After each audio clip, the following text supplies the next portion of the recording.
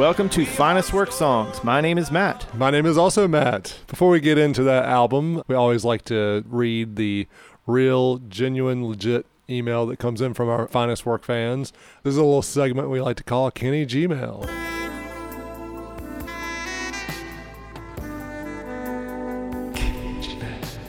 This Kenny Gmail comes in reference to our Driving and Crying Mystery Road epipod. This person writes, Ciao Alberto, mi portesi deri il condite de Fisher che hai gustado? What language is that? Clearly it was Italian. I nailed it. Oh, okay. Yeah. Let me see what this says. Driving and Crying fans from all over the world. Yep. Huge in Europe.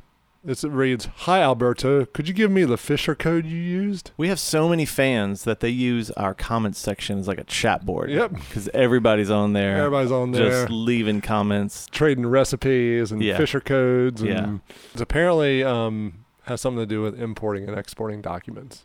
Importing, exporting documents? Is there like some covert activity happening on our chat boards? Here's a Kenny Gmail in reference to our Driving and Crying Mystery Road epipod. Okay. Maud writes, incredible story there. What occurred after? Is anyone named Maud anymore? Like new kids? Is that name? You know, because... Oh, yeah, it's kind of gotten hip to go throwbacks to like Pearls. I named my daughter Hazel. Yep. But I haven't seen many Mauds. Mauds. You don't see many like 3-year-olds running around named Maud yet. Isn't that the show that B. Arthur was in? That's right. Maybe that's the connotation that parents are like, I don't want to name my kid after B. Arthur. Yeah. Poor B. Arthur, man. She gets dogged on. Yeah. The Golden Girls are beloved, but B. She doesn't get any respect. No. So, sorry, Maud. I don't know if we answered your question. But yep. Thanks again. That's another installment of Kenny Gmail. We always appreciate the emails that come in to finestworksongs@gmail.com. All right, Matt, who do we have with us today here? Please welcome Michael Johnson. Hey, what's up? I don't have a cool, snappy intro. No. Michael, what album are you here to review with us? Rush's Moving Pictures.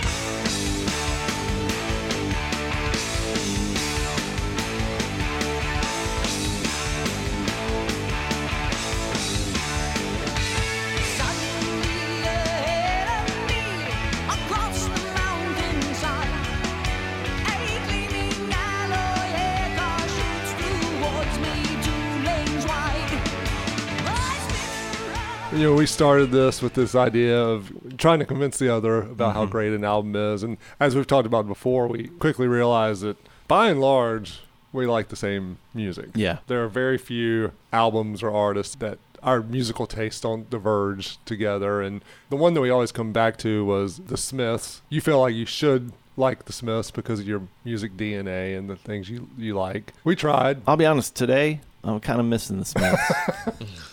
This is not that situation. I mean, and I'll even admit, like, when I think about, like, my favorite bands, R.E.M., U2, Connells, they sort of orbit the same type of, galaxy. Rush is something in a different category altogether. Yeah, I would agree. Yep. And, this is not an episode of me being like, you should like this because it's like everything else. But it's more of like, this is a band with such a unique kind of following. The people who like and love Rush are passionate about them. I would also concede that, like, when people say they don't like Rush, I get it too. Like, my wife, she would be here sitting beside you trying to, like, convince Michael and me why Rush is terrible. I'm not even going to try and do that. I know it's a hopeless case. Luckily, we have Matt Stevens tied up, and he can't get out. I'm tapping Morse code out. So why was it? Yeah. Oh, gosh. Yeah, you got to it just before me. Do I expect that we'll change your mind on Rush? No. I'm excited to, like, you get to express why they mean so much to us. I'm excited to hear what it is about Rush that you just can't get on board with. Yeah. And what maybe you discovered over the course of listening that's like, okay, well, as a portfolio, I can't get on board, but there's parts of a song or a specific song that's like, I understand why there are people who love Rush. I'll be honest. I'll be as objectionable. Oh, I know you will. That's what I'm worried about. I think it'll grow on you as it gets closer to the heart. Mm-hmm. Ooh, nicely done. Is that a Rush song? Yes. Oh, yeah. Well, as always, we like to start with our memories. Michael, as our guest, what is your memory of Rush, moving pictures, or just Rush in general? I am only 35, and I did not grow up in a family that listened to Rush. I came on board way late and this is funny, this is really kind of dates like when I went to college and stuff, but back when I was in college, Guitar Hero, Rock Band were huge. YYZ was one of the songs on there. I didn't really think twice about it. It was a hard song to play. And then Rock Band comes out some years later, and Tom Sawyer's on there. I did not like the song, mainly because of just I didn't enjoy playing it on that game.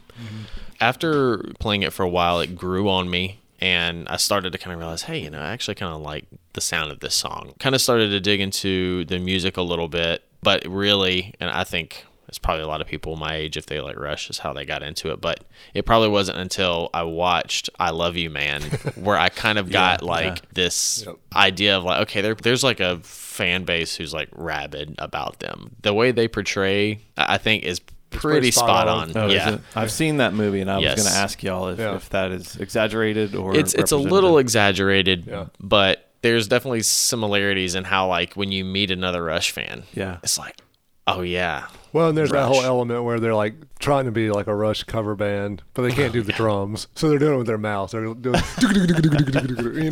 no one else can do it. Yeah, really, for me, it was a slow build where I got greatest as like I think it was like Rush Gold or something like that. It was like a bunch of their most popular songs, and that's when I started to kind of really get like an ear for them and listen to them a lot. It wasn't until even later than that where I started to like, okay, I'm gonna listen to entire albums.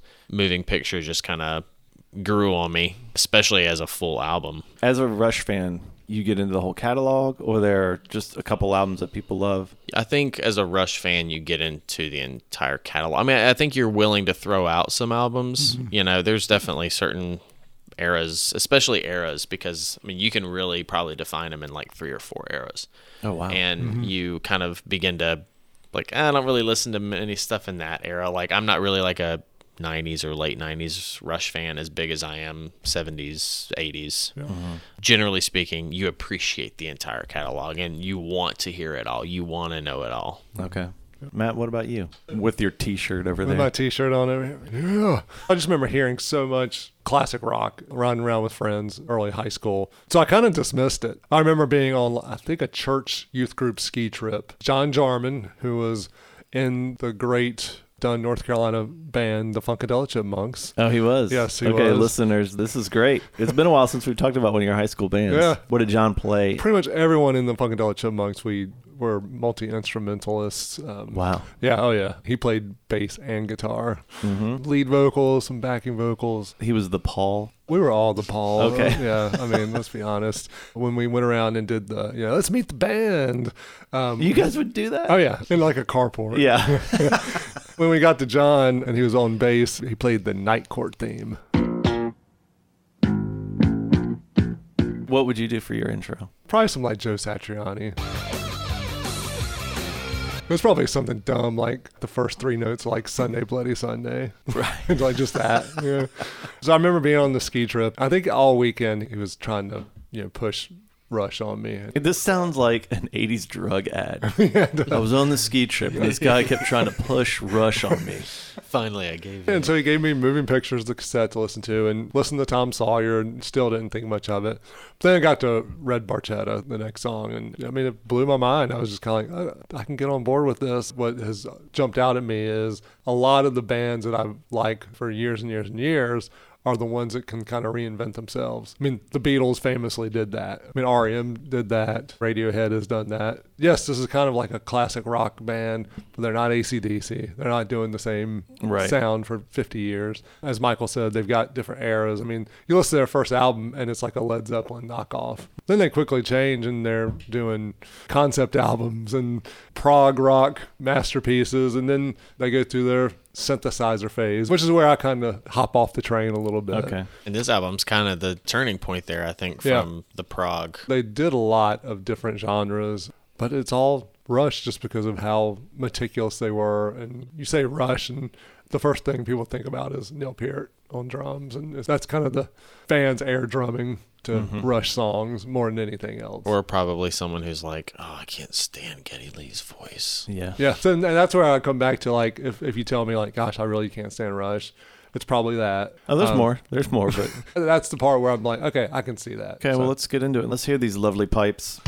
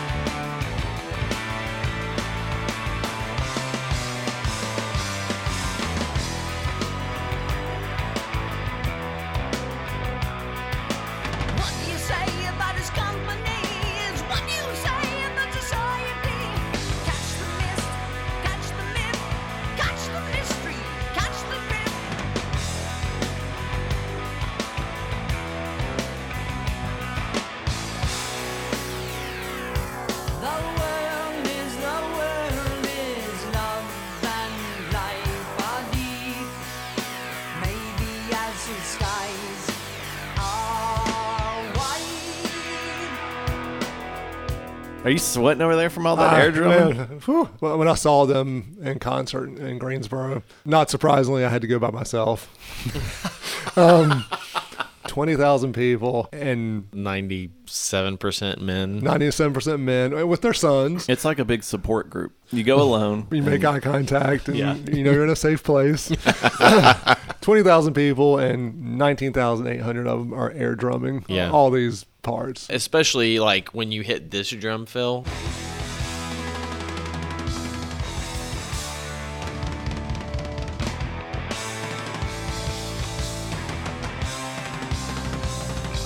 There's very few people who are not air drumming. Geddy Lee is the bassist, Yep. right? And Alex Lifeson, is Yep. that right? Is the guitarist. What does it feel like to be those guys and you're playing to 20,000 people And everyone's air drumming. and everyone's just air drumming, the whole time? You're like, man, I mean, I'm doing stuff too. Yeah, Neil's the one everybody thinks about. He's an amazing drummer. Geddy Lee's over there singing, playing bass, playing foot pedals. And Alex is this amazing guitarist, but he's the last one that people, I didn't know his name. yeah. Obviously, Yeah. you know the other two, but then Yeah. I didn't know his name until I started doing this. I was watching a video and they talked to each of the band members to talk about the other two. That was one of the things that Geddy was saying about Alex was he's so underrated because he takes a back seat to the other two, right? I mean, so much of the melody and I feel like the groove that you get from some of these songs is because of him. He's really critical to the sound of that, and they just talk about how full even just his piece makes the sound. Kind of interesting that they recognize it and they're just What are you going to do about it? right. Yeah. I mean, Sure, people aren't going sure. to stop listening Right. to the drums. Right, yeah. Right. They both kind of talk about Neil as being like the most talented of them, right? They're great at their instruments, Right. but he's on just a completely different level. And I think that they just realize that in a lot of situations they're going to take the back seat. The other thing about Neil, he was the lyricist. He wrote all the lyrics once he joined the band after the first album. Right. He's either one of the greatest lyricists of all time or one of the worst. Yeah, I mean, Yeah. but he's so into literature and philosophy, and the books he wrote were fantastic books to read. What did he write about? What he would do, particularly later on in their careers, is ride a motorcycle between shows. So he wouldn't be on the tour bus with the rest of them. He would get on his very well-equipped BMW motorcycles with like a security guy and a friend and travel between shows. He wrote a lot about traveling, about just observations around the world. He lost his common law wife and his daughter within about 6 months of each other. Oh, man. And he like left the band. Like they thought they were going to break up at that point. He goes off to Africa, rides his motorcycle around and kind of tries to find himself and find meaning and stuff. So his books are really well done in describing just introspective stuff. That's what a lot of the song lyrics are, these very esoteric, philosophical questions of life and faith and things like that. Matt, I told you I was not going to do any research because it was bad enough that I had to listen to Rush, which I did nonstop. I felt like I'd lost a fantasy football bet or something. But then last night, my wife and I watch a show, and then she has to go do a bunch of emails. Right. And so I thought, there's that Rush documentary on Netflix. Okay. Much to my chagrin, I'm getting pulled in to the story of this band. Yeah. Because, Matt, you know, one of my pet peeves, listeners, is bands that are put together in order to be manufactured famous. bands. Yeah. This is the complete opposite. I mean, these guys were best friends in elementary school, you know, and so I'm watching that going, oh man, how am I going to dog on these guys? They stand for everything I'm into, you know? Okay, this is cool. Their story's cool. They've got this like Zeppelin vibe, and they had that first drummer, Yep. which really weird in documentaries when they talk about somebody leaving. Yeah. You know, Oh, yeah. Yeah. one guy's like, it's medical. The other guy's like, he wasn't healthy. And, Yeah, but it was right. like this It's not undercurrent. his side of the story. Yeah, there's an undercurrent there. When they're playing early and I'm hearing the music of early Rush, I'm kind of digging it. It's got Yeah. this Zeppelin vibe and everything. Yeah. And actually, I even was digging Geddy Lee's voice singing that. Yeah. Right. Because Okay. it feels, It feels like- you know, he's just kind of channeling Yeah. Plant a little bit. Yep. So I'm thinking, maybe they're not the worst. Then Neil joins the band, and they talk about how he started writing lyrics. Yeah. And they started playing one of the songs, and I was like, that's it. That's one of the key elements is his lyrics. His Are lyrics. just, to me, I'm reading it like, what? Catch the spirit, catch the spit. I'm sure there's something to it. Yeah. But when people are like, oh, he's a brilliant lyricist, at least on this album, it feels just so esoteric. And Yeah, the sort of like line in the sand lyrically for Rush, I think for a lot of people, is the song The Trees, Oh yeah. which is the maples are upset because the oaks have all the sunlight and the oaks are blocking the maples from getting the shade. And so Yeah, it's like the way they make them even is cut them all down with axes Same and saws. size, right, So like- everyone's the same. So it's a sort of like Okay. very, libertarian? yeah, super political statement there. Yeah, I mean, like, but then there's all these talks that like maybe the maple's Canada and the oaks are the U.S. and the U.S. is Ooh. the super. I mean, people read into that, but then when you read the lyrics on a sheet of paper or Right. something, you're like, I could see where people see this is just kind of dumb. So I get it. That's where I was going with it too. Is like if you have a barrier of entry, it's usually Geddy Lee's voice. Then it's usually the lyrics. the lyrics. Now, And- does he and- write the melody too, or just the lyrics? he's pretty much the lyrics, and then Getty's usually the melody. Getty's to blame for the way it sounds. Yeah. Yeah, exactly. It reminds me of the Police Synchronicity. Yeah, they're really into the Police Yeah. at this time. There's that famous meme of like most rock songs in the 70s. Hey, baby, I want to be your man. Rush songs, I'm going to kill the wizard with my magic sword. Exactly. Which I don't think they ever did a song about killing wizards. Yeah. The last thing I'll say about Tom Sawyer in particular that they kind of talked about was, I guess, the individualism. That Yeah. wasn't something that was as widely talked about as it is now, but being a part of this song, it was like the youth of that time was like, oh, this is really speaking to kind of the things that I'm thinking about, even though their parents, individualism wasn't as big of a deal then. Yeah. Is that what the song is about? It's like Tom Sawyer, right? He goes off on his own to kind of have an adventure and find himself, right? Learn who he is. And that's kind of what this is about, is this person who's like a modern day Tom Sawyer.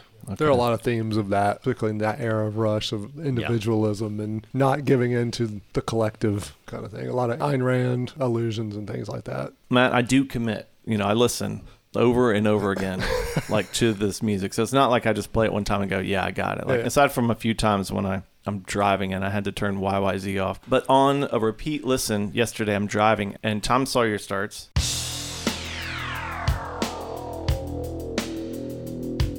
I'm digging that. Yeah. And then when Geddy Lee comes in, it's ruined, right? And so I thought there has to be an instrumental version of this online. Of course. There is. And you don't need him. It's so interesting without him. Okay. I think that y'all have the curse of knowledge that you would never be able to forget, Yeah. but I'm right. not so familiar that I Right. can't unhear him. And it's super cool. Okay. Just have that little robot keyboard come in and do some things. But there's interesting counter melodies that just sit on their own. Yeah. I'm a Rush fan of the song Tom Sawyer, big time, without Geddy Lee. Yes, Hey, we we're- did it, So guys. if you We're getting made somewhere. made We a did step, you got me. Is there a isolated vocals only of Geddy Lee's English? 'Cause that's what I want to find That's next. what you would listen to. I just want to hear Getty Yeah. sing. This theme of like individualism and fighting against authority extends to the next song, which may be my favorite Rush song, Red Barchetta. My uncle has a country place that no one knows about. He says it used to be a farm before the motor law. And on Sundays I look the ice and off the turbine freight. Too far outside the wire where my white-haired uncle waits.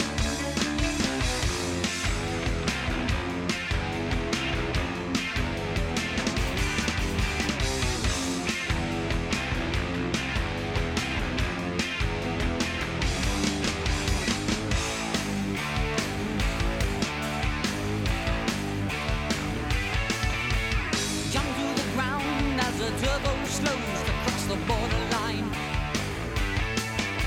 Run like the wind as excitement shivers up and down my spine. Down in his barn, my uncle preserved for me an old machine.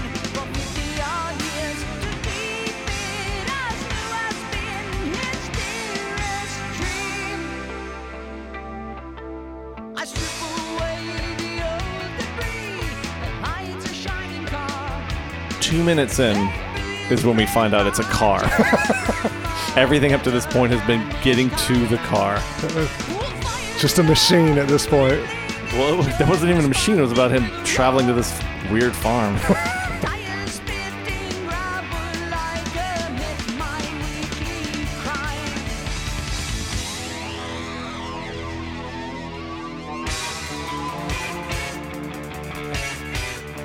Friday Night Football. Yeah.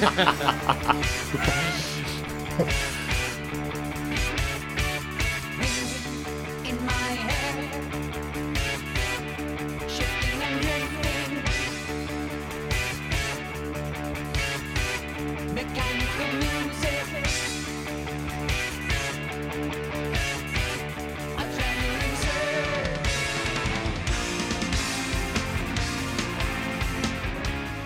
A lot of the ways Neil would construct these song lyrics would something he had read. This was the case of one where it was a short story, It was a newspaper article. a drive in the country. But of course, he takes it and makes it a Rush I think song. it was about a dystopian society Yeah. where there were no cars. Like you couldn't They've use been like banned. yeah, Cars. yeah. That's the Cars motor have been law. banned. Right. Yep, the motor Exactly. law. Okay. It's like Virginia where they track speed limits by airplane. So they say. So they which say. I've grown up in Virginia. I've never seen an airplane tracking any speed limits Right. or heard of it. Maybe they got the idea from the song. I don't think anybody even believes it anymore. This is probably my favorite Rush song. I think it's because it paints such a vivid picture. They're not trying to like wax poetic. Right. They're telling you a story, and the music fits so well with what's actually happening in that moment that I really feel like I kind of feel what's happening. And I think that's why it just grew on me so fast. All right, so the guy's illegally driving this car around really fast, and then an airplane, a gleaming alloy air car, shoots towards me 2 lanes wide. So he's got to run. He's got to turn around and get away. But is that what that is? Yeah, Air car? like almost like a spaceship kind of air car. In this dystopian. Yep, in this society. dystopian society. I didn't see how he got away though. He drove like the wind. Yeah. At the 1-lane bridge, I leave the giant stranded at the riverside. Oh, the 1-lane bridge because they're 2 lanes wide. Yeah. Got it.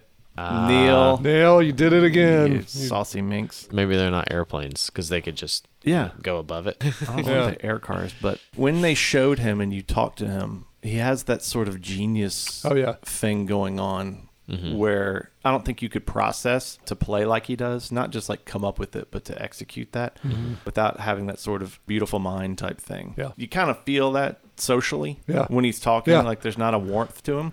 It makes sense that when he would write a story, it's very technical language. When you listen to their first album before he joins, those lyrics are very much like, "Hey baby, it's 7:45. I'm in the mood." That's very 70s rock. You know, Yeah. It's a completely different feel with him. I mean, his nickname is the Professor. The idea being that, like, he's going to teach you exactly how you do something, right? Like, I'm going to teach you how to play drums.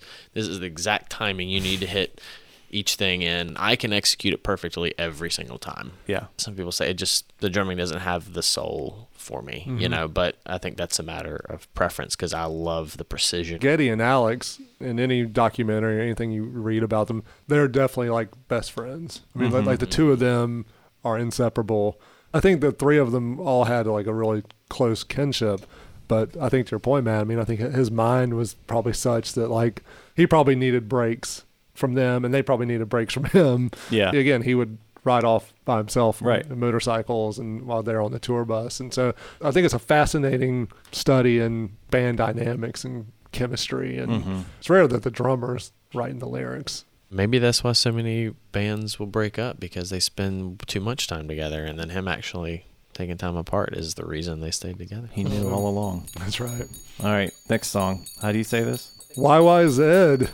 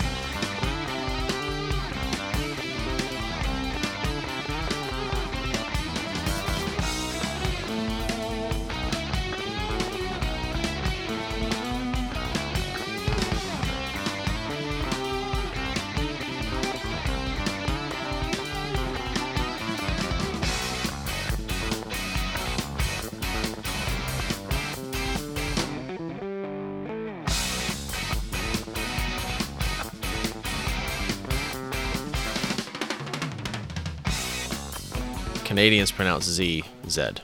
Why? I'm not sure how prevalent it is, but I think it's very common that they would say XYZ. From A to Z. Okay. The song gets its roots. They were on like a private plane, and actually Alex was, I guess he knows how to fly, was learning how to fly. But the Morse code for the airport in Toronto is YYZ. Yep. That's the airport code. They were doing the Morse code. Neil was like, that's a great sound. Like, we should do a song. See, again, that mind. beautiful mind Beautiful type mind. thing, man. He hears Morse code. It's like, here's Yeah. a song. Can we talk about why poor Toronto has YYZ as their... I mean, yeah, It's like right. every code was taken. They're like, oh, we forgot about Canada. TOR wasn't available. Right. TRT. Yeah, I mean, nope. sorry, YYZ. And Canadians are like, okay, Okay. Sure. thank you. Yeah. They're so polite. Yeah. If there's ever a sing-along instrumental, it's this song. Mhm. You watch their Rock in Rio concert. There's like 100,000 Brazilians like singing along Oh, yeah. to an You, instrumental. you can kind of sing along to it, yeah. With the guitar. Da-da-da. Yeah. And they're singing Oh, along. yeah. along. They're actually doing that. Da-da-da-da-da. Yeah. That's awesome. Yeah, they're obviously happy to do instrumentals because they do them Yeah. on quite a few albums.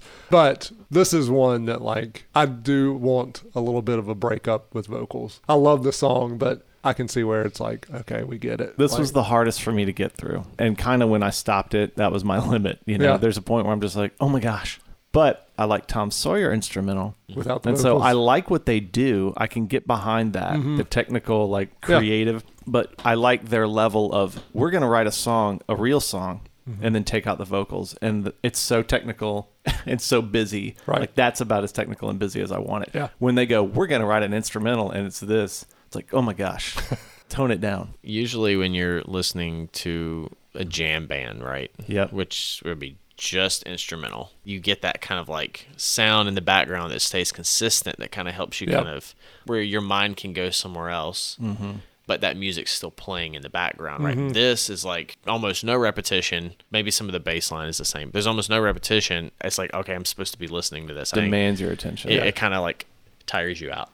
You know, Yes. because you have to focus, but you also kind of feel like, but I don't have to hear any lyrics, so why am I having to focus? But you Yeah. kind of just Yeah. drawn back into it. Yeah, that makes sense. I've never thought of it that way. I'm gonna get every single Rush song, Sans vocals. sans vocals, and we're gonna give it to you, and you're gonna be the biggest Rush All fan. the Rush fans will hate me because I'm like only into the No, man, the lyrics no are terrible. lyrics, no lyrics and no vocals. You know? But not YYZ. No. This kind of feels like their last nod to their old prog sound. Oh, really? A lot of the albums before this, you would get these 14-minute like Oh, yeah. songs where there's a lot of instrumental. I mean, even 2112 is, I can't remember how long that song is, really long, and you get long periods of just instrumental. That's a lot longer than this song, you know? Oh my gosh. Yeah, and so you kind of get into this. I think it's like 15 minutes plus, right? Like it's a really long song, and a lot of it's 2112. just Yeah. This kind of feels like that last nod before they kind of get more into their 80s synth and become, Okay. I don't want to say more like poppy, right? Because I still don't think that they're poppy, but they begin to shorten their songs after this, and I don't know that they really do many more instrumentals. When they play live, is it all about they recreate it perfectly? They write their music to be performed live, and they're going to perform it just like it sounds, and it's going to be like that every That's time. probably part of it is that the fans come and they need to know where the exact drum fills are. Because you're doing those air drums. You don't Yeah, look stupid that's right. doing that air drum fill. Normally, I don't want that. Matt, we always talk about REM tour film, and you're hearing these songs that you love, and they sound live. There's little nuances and things here that are a little bit different. It's not what you go to a Rush concert for. You're there to hear every single note like it is, mainly because you know how incredibly difficult it is. Yeah. I think that's kind of what you go for. It is very robotic. calculated, and yeah. The soulful journey continues.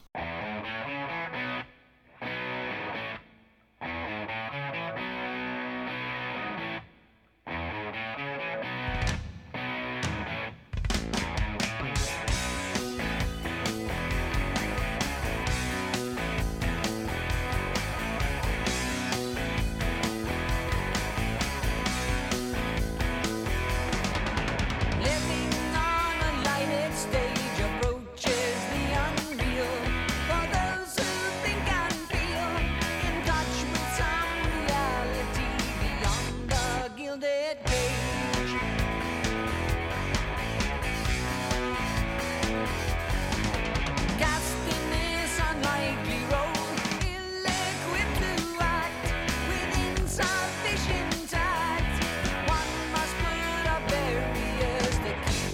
myself in time. Living in the limelight, the universal dream for those who wish to see. Those who wish to be must put aside the alienation. Get on with the fascination, the real relation, the underlying key.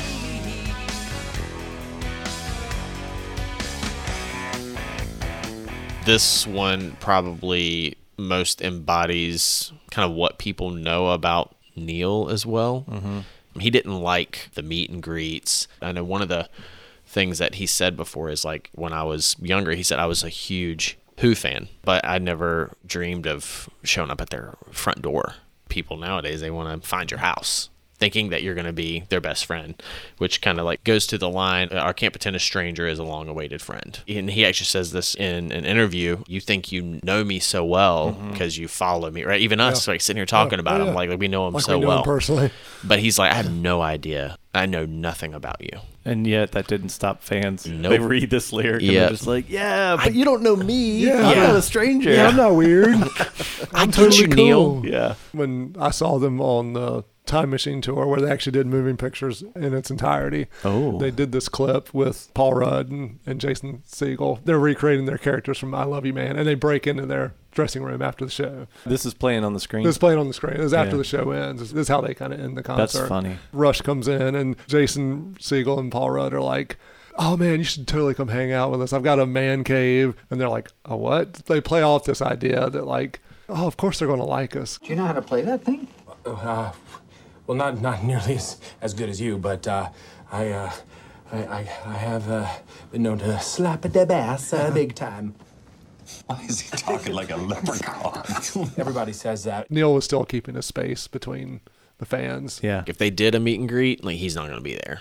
It's all on brand. He's Yeah, this it is. extremely introverted, Yeah. complete engineer, beautiful mind, brain. And then you elevate that by making you not just famous, but obsessed over. Right. I mean, Yeah. people Yeah. freak out about him like it's a boy band or something. Yeah. But it's a bunch of middle-aged white men screaming like little girls. The other sort of yin and the yang with this band, though, is they also had a wicked sense of humor. Even the album cover for Moving Pictures, it's filled with puns. I mean, you've got the movers who are literally moving pictures. Yeah. One picture references Witch Hunt, which is a song. And one is dogs playing poker. Yeah.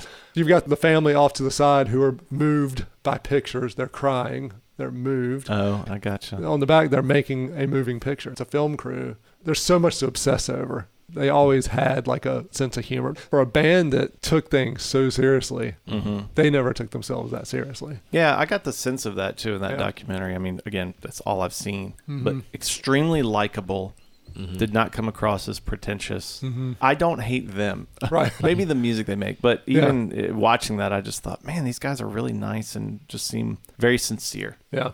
I wasn't surprised, but it was kind of cool to see who was influenced by them. Yeah. Every rock band you can imagine. Trent Reznor, Billy Corgan, Dave Grohl. all these people. I am thankful for that because you can imagine if you grew up listening to this and it showed you some of the technical and musical approaches that you can take, and then you take that and add it into more pop sensibility. Or I think it also influenced people that you could kind of do what you wanted to do. Because I think the story with when they recorded 2112 was their previous album didn't do great commercially. So there's all this pressure from the record company.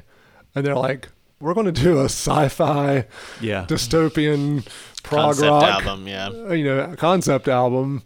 And people loved it, Yeah. And even with this, I mean, so they're up to Moving Pictures. They had kind of done this pattern of 2 or 3 studio albums, live album. But when they got to this point, they had enough in the can to start another album. They had kind of turned the corner and knew that they had more concise, almost radio-friendly songs to record. And so they got off the plane and immediately went to record this album. And it, like Michael said, I mean, I think it really is kind of this bridge album between the old concept album Rush and later Rush.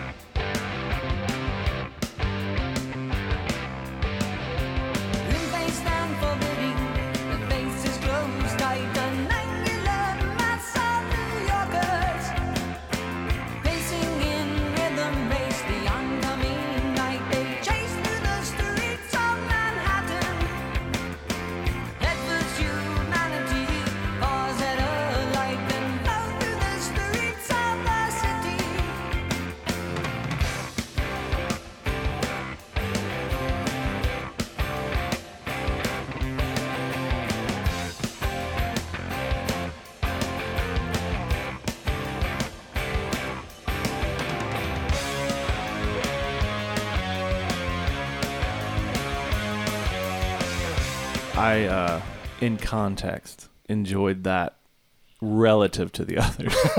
So Interesting. let me be clear. Because again, I would just listen front to back, front to back, front to back. Yeah. And when it came to that one, I found myself a little bit more interested. Mm-hmm. How do you say Neil's last name? Peart. Peart. Yeah, But in that documentary, they were saying Pert. they're wrong. But it's in the documentary, you know? So I was really confused by that. He probably didn't watch it. Is it just that he's Canadian, so the way he says it is weird? Like, he's saying parrot, but it's like Peart. Peart. Maybe so. And everybody's like, I don't know I don't know how to say his that. name. Yeah. I told you not to eat Mr. Peart's sandwich. It's just Peart. You sure that it's not Parrot? I think he would know. Are you sure? Because we're pretty big fans. As much as I could continue talking about Rush, We can tell. it's time to move on to the portion of the podcast where we share our senior quote.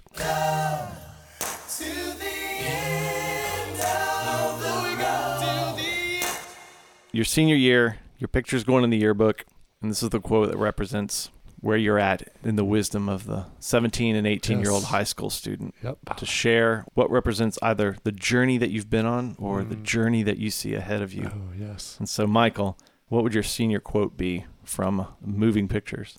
A modern day warrior. Just that? Just Just Oh, that. simple. I like it. Yeah, he is.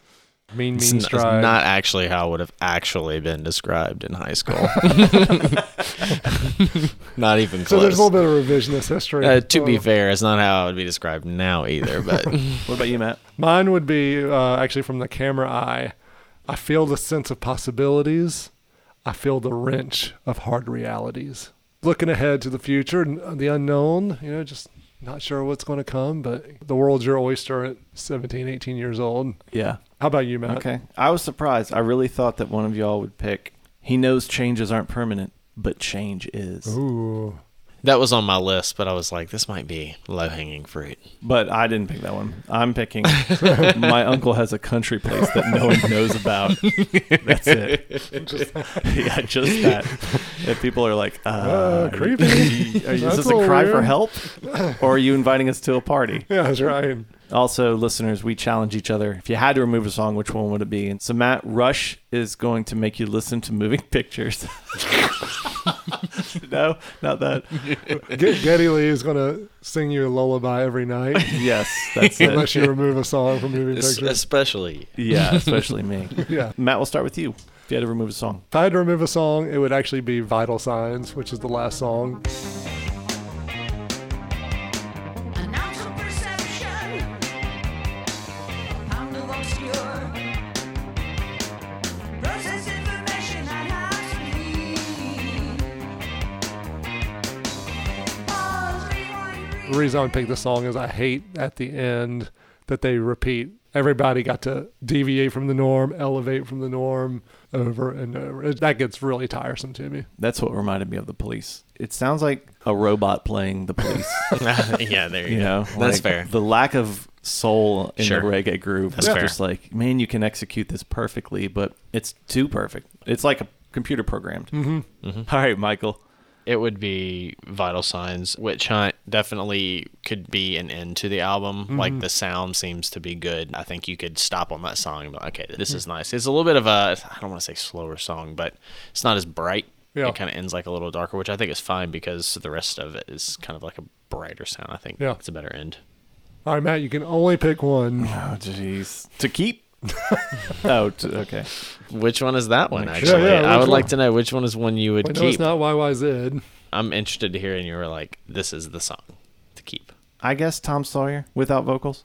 Asterisk. No, I guess it'd be Tom Sawyer. That's what you would keep. Yeah, Okay. What would you get rid of? the rest of it. Okay, so I would get rid of Witch Hunt. The night is black without a moon. The air is thick and still. To me, it just gets too, like, I don't know, cosplay. You know, I mean, can it's see just that. like, yeah, it gets too kind of weird, like Halloween-y or something. It's much more kind of on the nose too, with like lyrically. On the other side of this, I won't listen to Rush again, but I like the guys. Yeah. I have respect for their technical approach to music and their influence that they had. And and the long storied career that they had. I can have a little bit more respect for you as Rush fans. Oh. Even though I don't get it, I accept you. Now we have a little bit more respect for you as a non-Rush fan. Are you listening right now? Michael, thanks again for being here. Thanks for giving me some backup as we talk about Rush. I think we can go ahead and loosen these ropes now. Yeah, we can let them out. Yeah, we let them out. Thanks again for listening to Finest Work Songs. We always enjoy the interaction from the listeners on social media, whether it's Twitter and Instagram at Finest Work Songs or Facebook.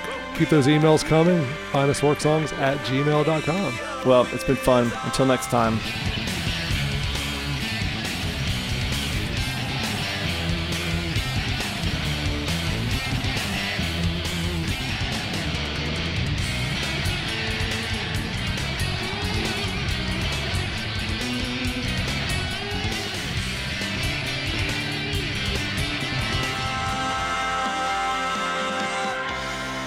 Our theme song is by the incredible band Medium Heat. This track is called Radio, and you should check them out at mediumheat.bandcamp.com. And check out any upcoming shows if you are in the Raleigh area. They are on Facebook at Medium Heat Music.